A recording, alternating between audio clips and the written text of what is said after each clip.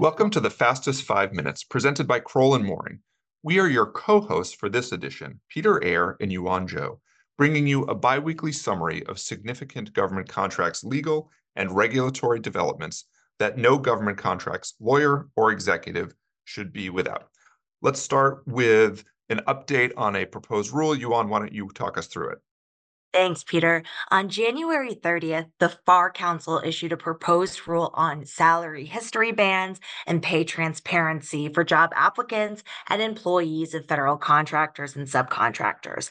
Now, this proposed rulemaking follows the White House's announcement and publication of a fact sheet on January 29th on actions to advance pay equity. Under the proposed rule, federal contractors and subcontractors would be prohibited from seeking and considering information about job applicants' compensation history when hiring or setting pay for personnel who are working, open quote, on or in connection with, end quote, a government contract or subcontract.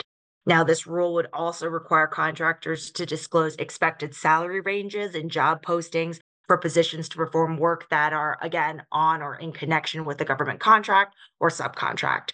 And any disclosure would be required to include a general description of the benefits and other forms of compensation applicable to the job. Now, for jobs where at least half of the expected compensation for the advertised position is going to be derived from commissions, bonuses, or overtime pay, the contractor or subcontractor will be required to specify the percentage of overall compensation or dollar amount or ranges thereof for each form of compensation as applicable that it in good faith believes will be paid for the advertised position. Peter, back to you. Great. Now we're going to talk about an ASBCA decision. On January 11th, 2024, the board denied the Air Force's motion to dismiss for lack of jurisdiction, thereby confirming that a contractor's properly asserted claim for relief under Section 3610 of the Coronavirus Aid, Relief, and Economic Security Act, or CARES Act, is a claim under the Contract Disputes Act.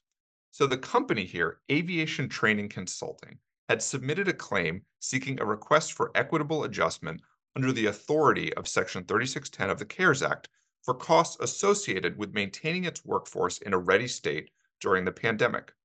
The claim asserted that the government's withholding of relief under Section 3610 was deliberate and motivated by arbitrary and abusive considerations. The CO denied the claim, and the contractor appealed to the board. The government moved to dismiss the appeal, arguing that the board lacked subject matter jurisdiction over 3610 claims. The board denied the government's motion to dismiss, holding that the contractor's claim was within the scope of its jurisdiction because it related to a contract with the government. That's a procedural requirement for a claim under the CDA. The board reiterated that Section 3610 provides agencies with discretion to modify government contracts to reimburse contractors for costs of paid leave provided to employees and subcontractors during the pandemic, subject to the availability of appropriated funds. Thus, a claim presented to the CO for relief under the authority of Section 3610 is a claim related to the contract.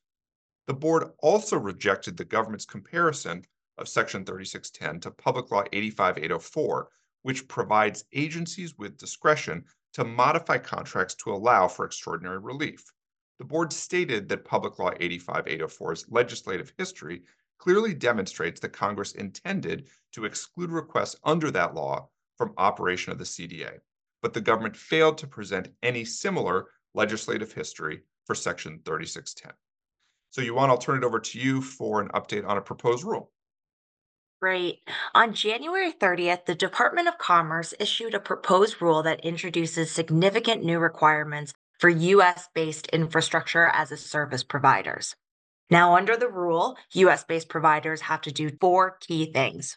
First, it needs to create and maintain a customer identification program, or CIP, that explains how the provider will collect, verify, store, and maintain identifying information about its customers, as well as how the provider will notify its customers about the disclosure of certain identifying information.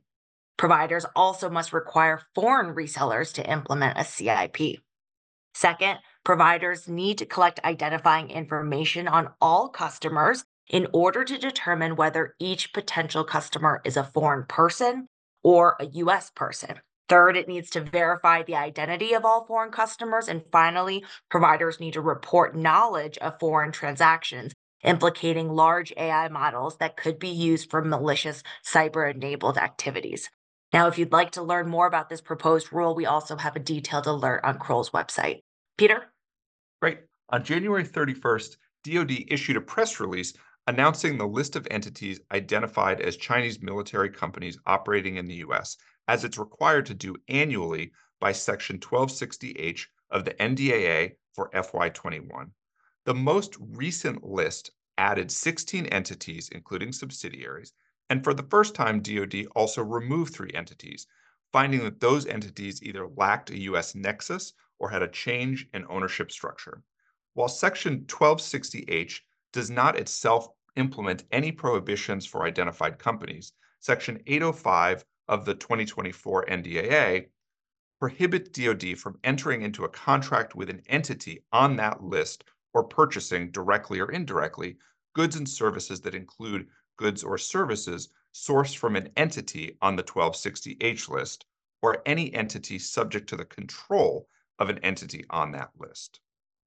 The Section 805 entity prohibition becomes effective on June 30th, 2026, and the goods and services provision becomes effective on June 30th, 2027.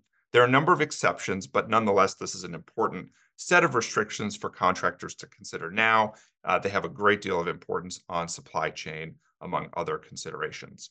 So with that, we will close this out. This has been the Fastest 5 Minutes, brought to you by Crowell Moring. We'll see you again in 2 weeks. If you have any questions about these items, I can be reached at 202-624-2807, and Yuan can be reached at 202-624-2666. Thanks for joining. The Fastest 5 Minutes podcast is brought to you by Crowell Moring LLP. Subscribe on Apple Podcasts, and if you enjoy our show, please leave us a review. You can find more information at crowell.com/govconpodcast.